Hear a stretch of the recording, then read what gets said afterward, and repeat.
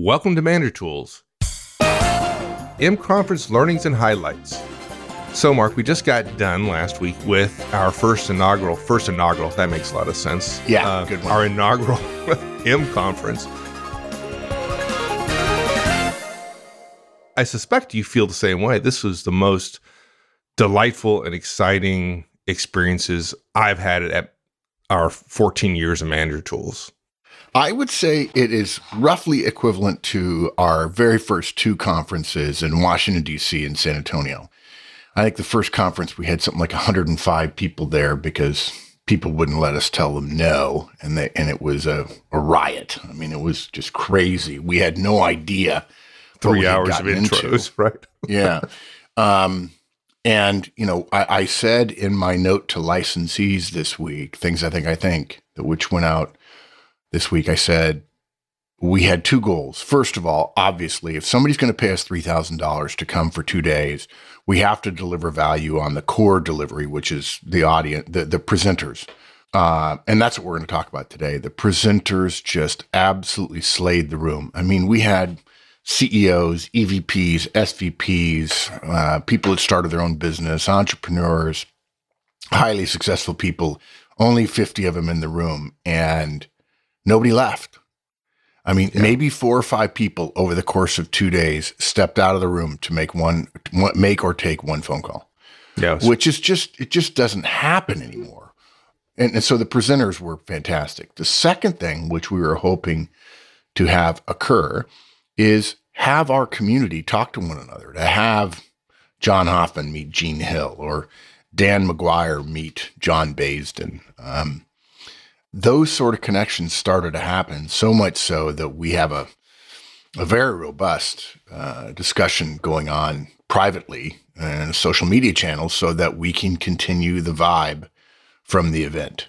And interestingly enough, Wendy was there, and she said it was great for her because people, you know, she doesn't travel the way I do, or Kate or Sarah do. And so people were coming up to her all the time saying, "Oh, I feel like I know you." Of course, she rolled her eyes because I tell people that all the time. People come up to me and say, "I feel like I know you." Yeah, I don't know you.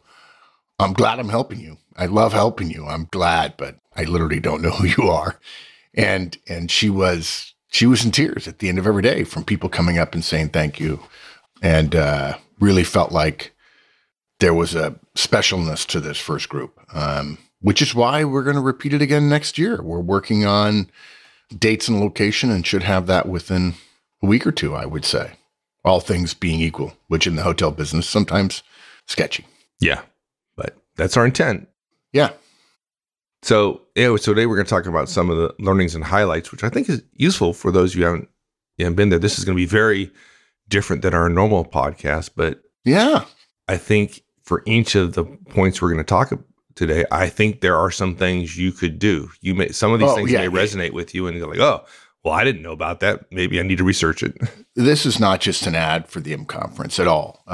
You know, we try to keep ads for our products to a minimum. People have said before, thank you for getting rid of external product ads. I think we have 2 ads per thing. There will be no ads in this thing.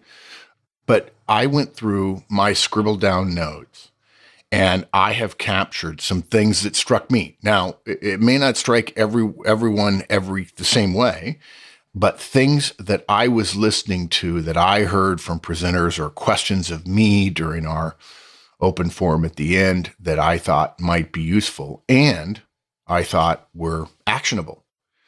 We're not going to say in this cast, here's what to do, but I think there's a healthy percentage of folks out there that will hear what we ended up talking about at the conference and turn that into some behavior change on their parts. And we will be following up with some of these.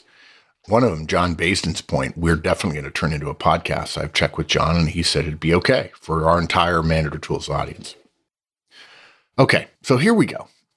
I could feel the room change when Gene Hill, who happens to be a friend of mine, a very, very successful investor, said, you've got to know your DCF and your CAGR.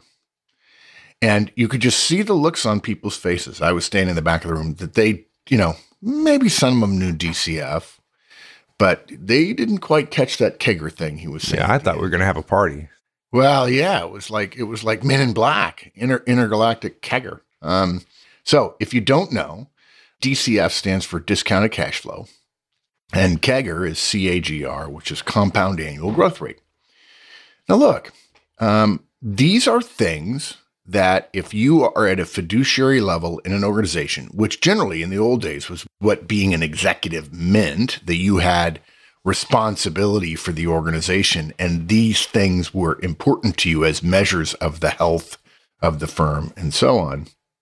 This is particularly true for investing in new companies that may not yet have a revenue stream, but that are planning on it. But look, if you're promoted from the ranks, if you're a manager and you didn't study investing, you're not into Scottrade or TD Ameritrade or Schwab or whatever, maybe you put all your funds into an index fund, a SPDR or something like that. If you're not into corporate valuations, and to be honest, folks, that's not something that wows me. I don't think about which company is worth more than another company, because those things change. Or if you've never had an MBA, which, by the way, is not the kiss of death. It really isn't. There's a lot of things they teach in MBAs that are helpful, but you can clearly run a very big, successful company without one. If you haven't done any of those things, there are going to be some executive level skills that are new to us when we get that. And you're not going to not get promoted because you don't know what DCF is in a meeting. It might make you look bad, but if you deliver great results and you retain your people and you're a senior manager or a director and you think you're at a level where you might get a big nod to vice president or whatever that junior executive level is called in your organization, if you are able to promote people that work for you and they do well in the next role, you're going to get a chance at a promotion. You don't need to say things like discounted cash flow in meetings all the time to be impressive to your bosses. Basically, organizations want results. But as you get higher, the tools, the metrics, the instrumentation, the choices you make are different. And typically, as companies grow, they think about growth slowing. When growth slows, one of the ways larger companies grow is by acquisition.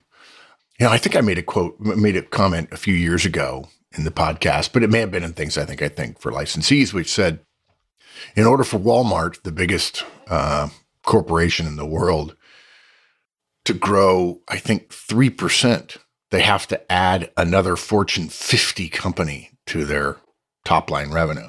I mean, that's hard. It just gets harder and harder. More as you get bigger, if you don't know this, folks, more and more of the energy of the organization is expended on internal things. Every percentage of energy you spend on internal things is not spent on external things. And all results for all organizations are external to the organization. All the costs are internal. All the results are external, which is one of the reasons why Tom Peters years ago, in Search of Excellence, said, too many executives spend too much time at less than successful companies focusing on internal things, and you've got to get outside of your box. You got to go talk to customers. You got to go talk to vendors and suppliers and learn what your competitors are doing and how your customers feel and so on. So DCF and CAGR, CAGR, compound annual growth rate, are two of these standard valuation/investment decision factors that matter.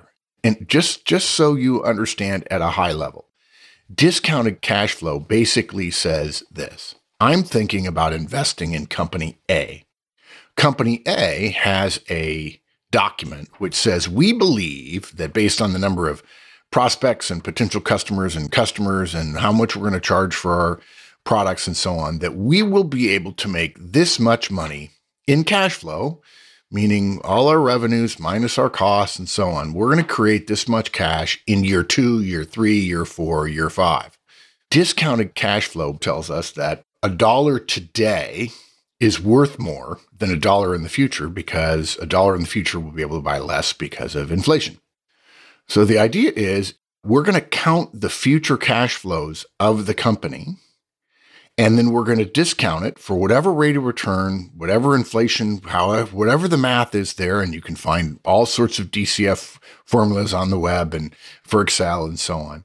And then that will tell you, based on those future cash flows, what might be a representation of the valuation of the company today. Now, if those discounted cash flows are worth $100 million today, because they'll be $115 million in a few years, then if you're choosing to invest $80 million in the company today, that would suggest that your $80 million could be worth $100 million today. It isn't. It's only worth the 80, but the future rate of inflow of cash in today's dollars would suggest that you are already making a good bet. That's discounted cash flow. And if you're thinking about buying a company and all you're looking at is the product and how good you think it is, or all you're looking at is the management team, which, by the way, every single person who talked about investing and valuing companies and thinking about the future all said the most important thing is management teams. But it's not the only thing you look at. You have to make a financial decision. And if you're only looking at those things and you're not doing your financial calculations because you don't know that you can actually estimate the potential value based on discounting future cash flows that the company you're thinking about buying says they can bring in, then you're not doing a full, complete analysis. Compound annual growth rate is something a little different. Basically, compound annual growth rate says this, and Mike, I encourage you, if I say this wrong, correct me and we'll get it right. If I invest some money in a company and the company says, we are going to make this much this year and this much next year, or if you're looking forward and you're uncertain about how much they're going to make year 1, year 2, year 3, maybe they make 20% the first year in terms of growth, but in the next year, for all kinds of reasons, tariffs or taxes or who knows, competition, they only make 9%. And in the third year, because they make some adjustments, they make 13%. The question becomes, what should you value that company at in terms of its growth rate? If you want a growth rate of 10%, but the math for that suggests they only make 9%, then maybe they don't make your cutoff for an investment.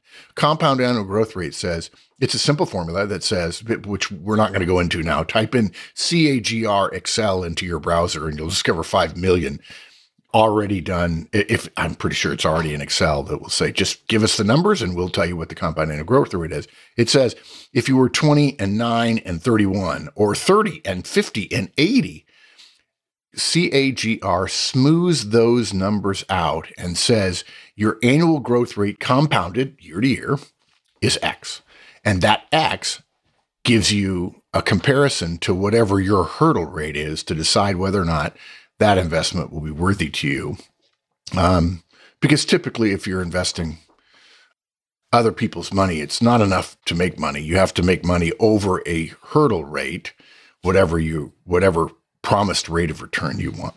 Yeah, I think discounted cash flows and compound annual growth rate are different ways of comparing alternative investments, right? We have opportunity cost, right? Yeah. And being able to compare them. And unfortunately, for discounted cash flow and CAGR, right? One of the challenges with evaluating opportunities is that the flow of the cash that comes occurs over time. And you could have different opportunities with different amounts that occur at different time periods, and you got to compare them in some way. So this is a way of, I think, broadly speaking, a way of comparing different alternatives, and discounted cash flows really brings it back to today's dollars, and CAGR is really what is the annual return, and a common number that you can compare multiple investment opportunities with.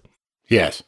And this is a reminder yet again that, as I've said to you before, Mike, in our spare time, we ought to have what amounts to an MBA program set of podcasts that we can make available to licensees or that we could potentially sell that says, hey, rather than saying over the next 15 years, guys, we'll put out all the casts that will make up for an MBA, we may choose to record them all within a week or two and then say, we're going to release these in the normal feed. I don't know this.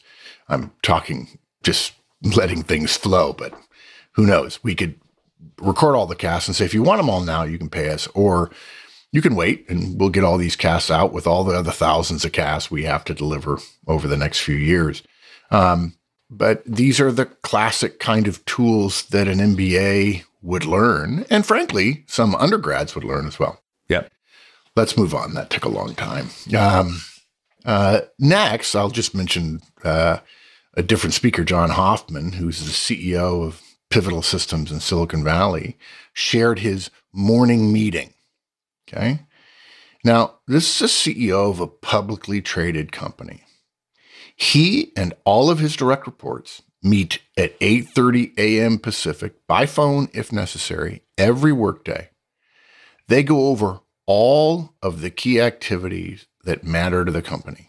I've seen the spreadsheet they use. It may have 50 to 100 rows on it. Every single manufacturing order is reviewed. Is it on track? Is it late? We're waiting on a part? What's the story? What's the status? Is it red? Is it amber? Is it green? Every single possible sale to every single customer. In other words, every single salesperson's pipeline document is reviewed every morning. Okay?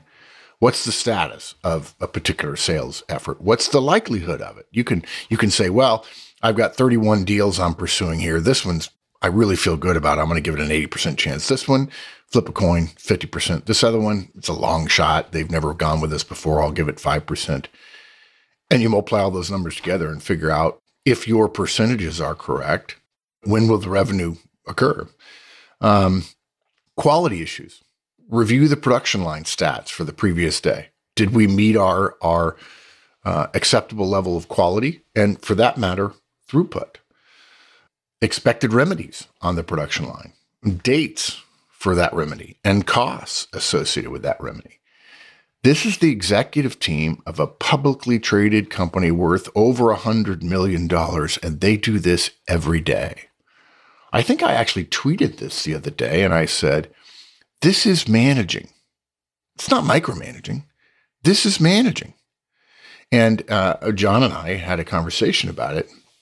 And I said, I think a lot of people come into work in organizations today, and they've been told that they're individuals, which they are, and they're told they have freedoms and rights and so on, liberties, and that's all true.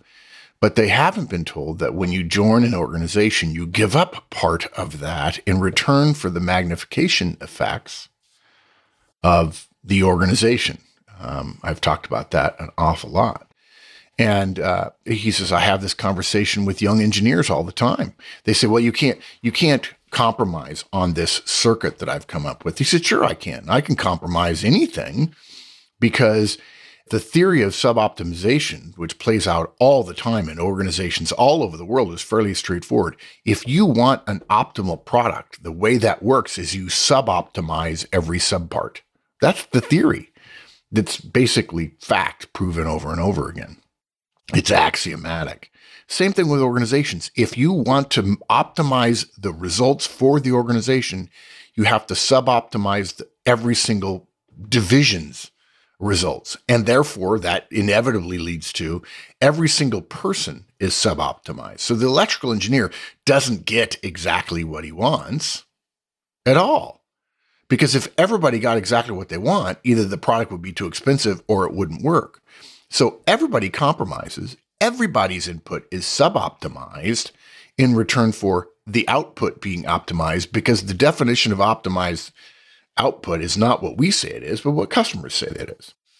So I just love that. Just let's go down in the weeds. How are we doing? Where are we? I remember talking to a Hollywood executive once, and he said he knew that he would be a good Hollywood executive one day. I grew up with this guy in LA. He was working on a movie set, and the film that he was working on was way behind, and the person in charge was a total creative genius, and everybody loved working for him, but they were way behind. And he saw that film being canceled. And another film where there was no drama. There was some tension. There was some conflict. But the guy in charge, every morning for an hour before they started filming, they went over the previous day, decided what needed to be done. They had updates on when they were going to be done, and they talked with the people at the studio on the finance side about how things were changing day to day. And he said, he would say routinely to the actors and the set people and all the hangers on, you wouldn't believe how many people are standing around when movies are made. But he said, if we can't save money now, we won't make money later. And for a lot of these people, that was just like, what? We're worried about money? Well, somebody was.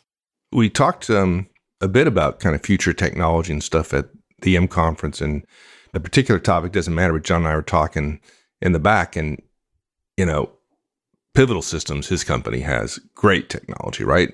But he said it's not only about great technology, and companies can talk about what's coming in the future. But the question is, can they execute, right? It's execution, right? And their morning meetings is all about execution.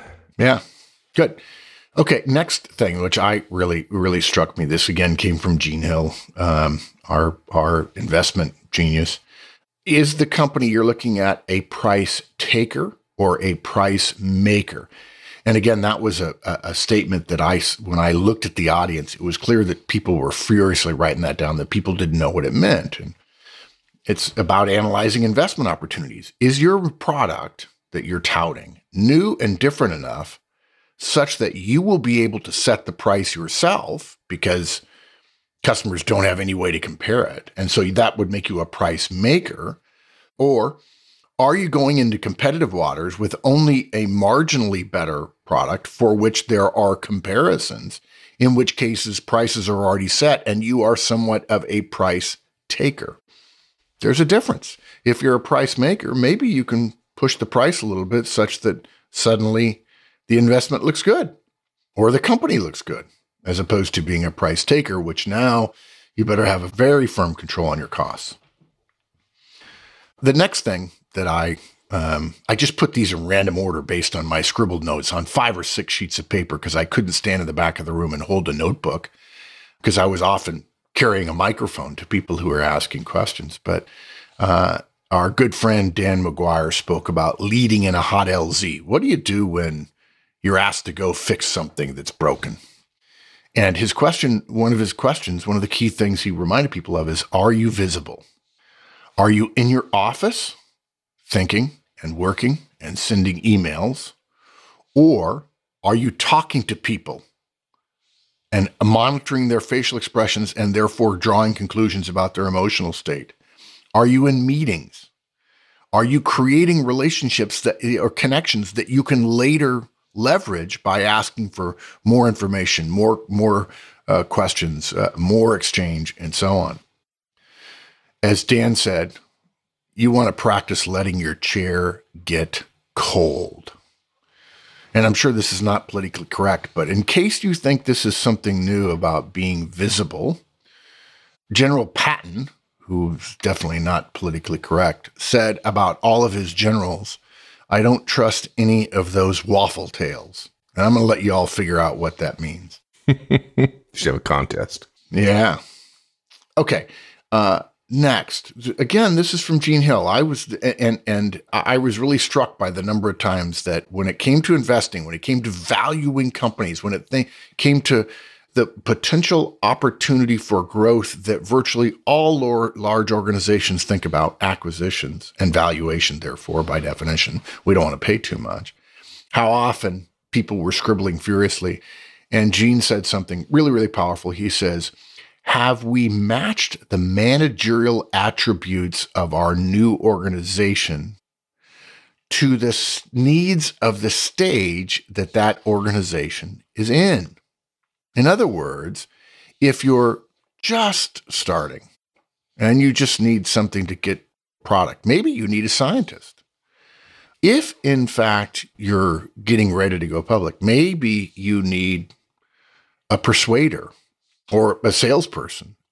Maybe you need a process guy to build out the manufactory that you're going to use to produce your product. Regardless, It may be that you have the one person who's so good she can do all of it, but it may also be that you're going to have 2 or 3 different people in key roles at key times over the course of the launch of a company, if we're talking about innovative technology.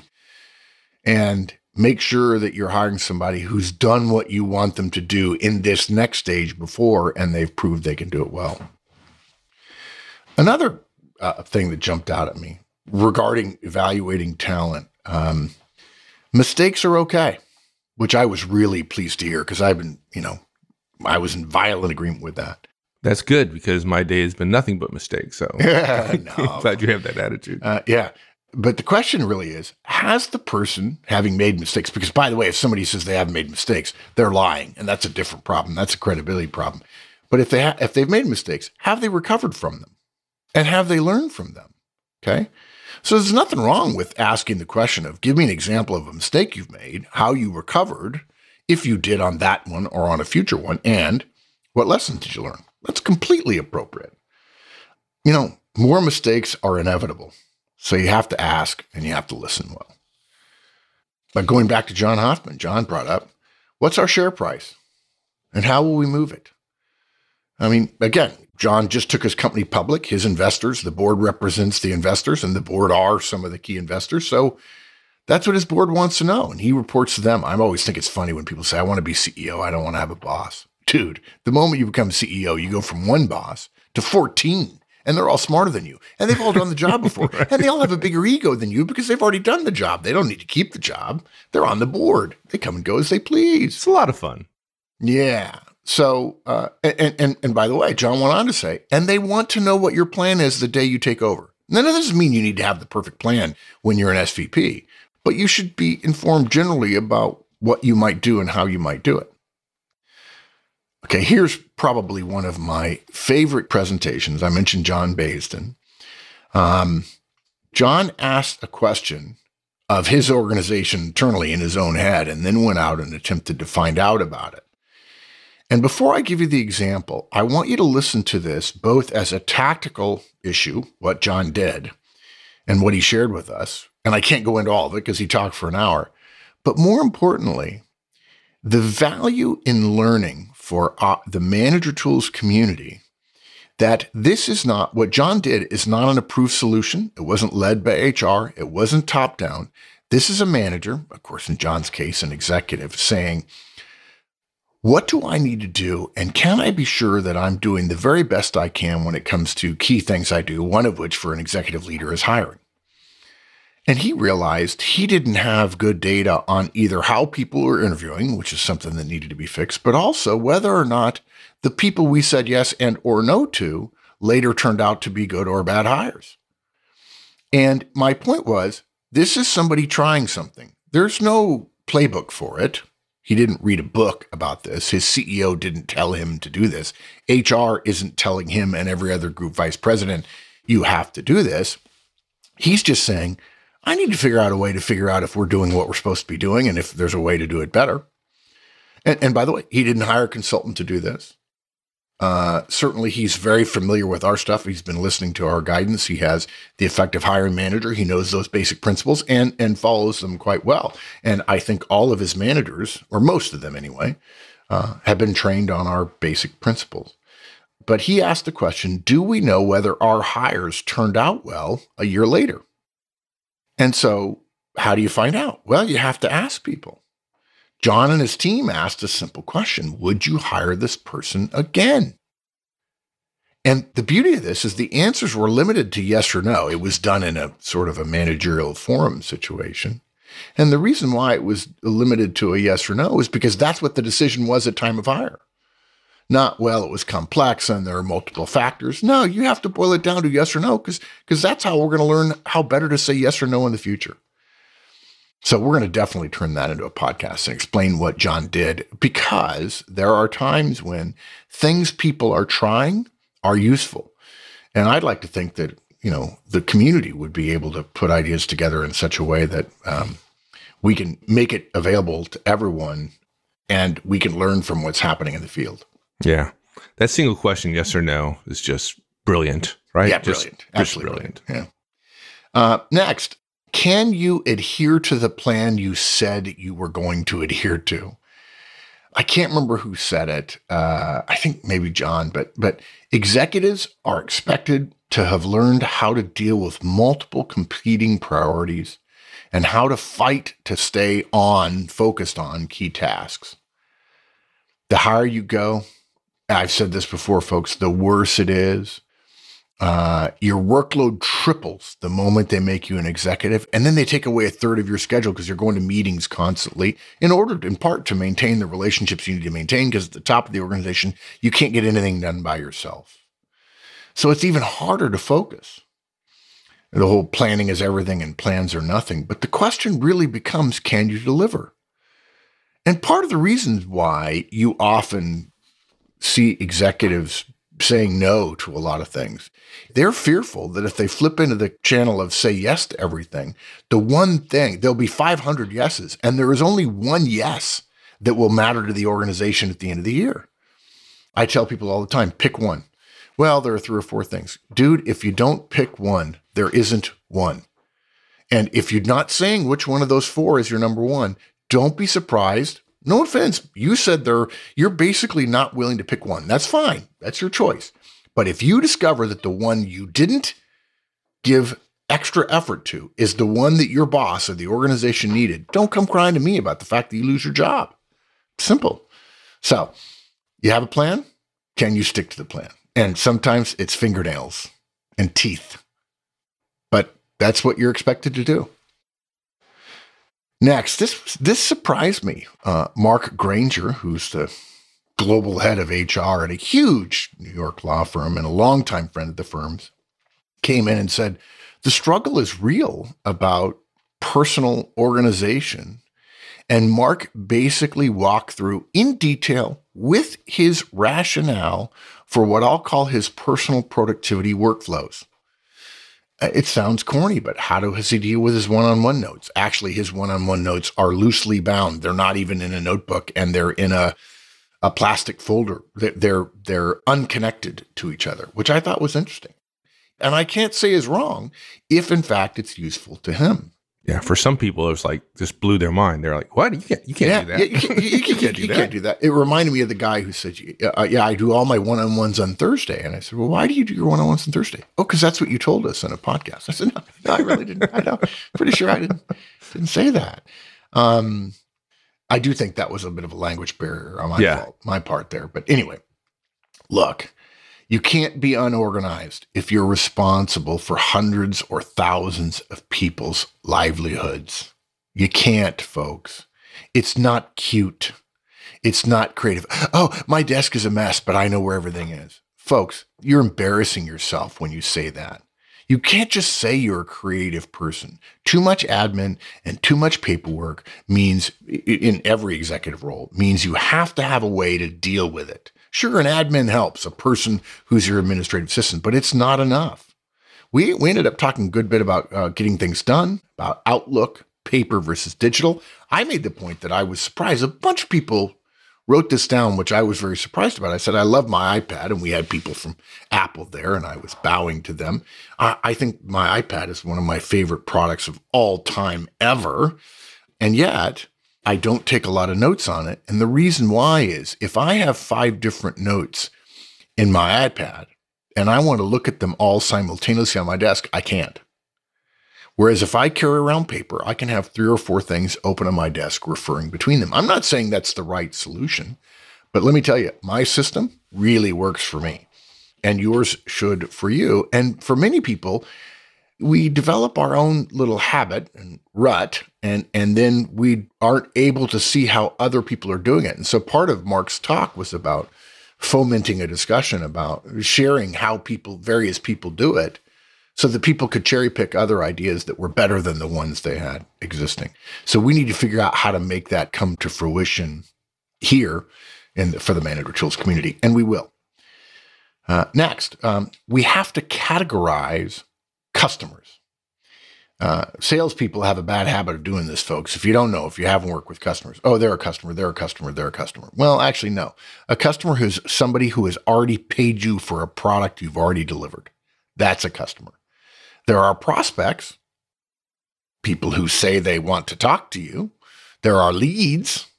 And then there are also suspects, people who is starting a new company, say, here are all the possible customers of this company. Well, yeah. Yeah, no. Divide that by 100 and you're probably close. Yeah. And if you're looking at investments, you're talking to the people that you are thinking about acquiring, you might want to make clear what the difference between prospects and suspects, right? I think that's the exactly. Because they're gonna sell you suspects as prospects, and they're not. Exactly. Yeah. So related to, can we adhere to our plan? Can we deliver? Can we articulate our business plan? Having a great plan is different than actually delivering on it. But even before you get to deliver on it, you have to be able to tell others what it is. And it's not enough to tell other people what it is. You have to persuade them of its value. The idea isn't enough. The plan in it isn't enough. Others, people believing in your plan is the start of you getting to deliver it. And so you being a genius who can't communicate your plan is worth zero. I know that sounds terrible, but maybe that means you have to partner with somebody who can talk to others, but you have to be able to articulate your business plan such that somebody will be persuaded to invest. And by invest, I mean literally give you money to buy the product. That's a form of an early investment in a company. Just a couple of more, and then I want to mention some books, and I know we're going on too long here.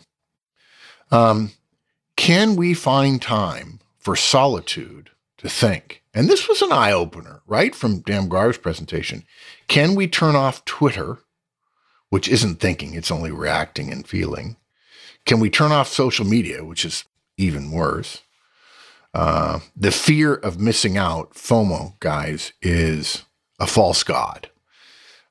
Can we read enough, deeply enough, to aggregate ideas and to have insights that come from the connection and friction of multiple ideas in one's head at the same time? As F. Scott Fitzgerald said, the true sign of genius is to be able to hold two totally opposite ideas in your head at the same time. Okay. Can we develop insights that are valuable for the organization? Even when you're in a hot LZ, when the stuff is flying around you fast and furious, and no one around you expects you to do anything other than come in there and be a whirlwind of activity, can you find time for solitude to think through what's happened during the day and make comparisons about what's important and what's just drama, what's information and what's noise, what's signal and what's noise? Last point before we share some books that were batted around by several people. We come back to it. Is your HR business partner, generalist, whomever, are they a trusted ally of yours? This is from Lauren Dreyer. Our HR partners in most cases have more than one manager to serve. It's got to be on us as managers and executives to forge a relationship with HR. And without a relationship, you end up making them a really poor firefighter for you when you call on them and say, I need some help. And if they're a poor firefighter for us, that's on us. In the one-to-many relationship, the many have to work harder in order to make the relationship strong. And believe me, what do CEOs spend more of their time doing than anything else? People. Who's the person they're going to be spending time with? Yes, all of the operating heads and so on, and their chief people officer or whatever fun title it goes by today. Okay. I feel like we're running out of time here, Mike, so I'll just be brief. Some books to read. Crossing the Chasm and Inside the Tornado, classic technology innovation company books. Checklist Manifesto by Atul Gawande. Well, I read it 3 or 4 years ago. Absolutely monumentally great.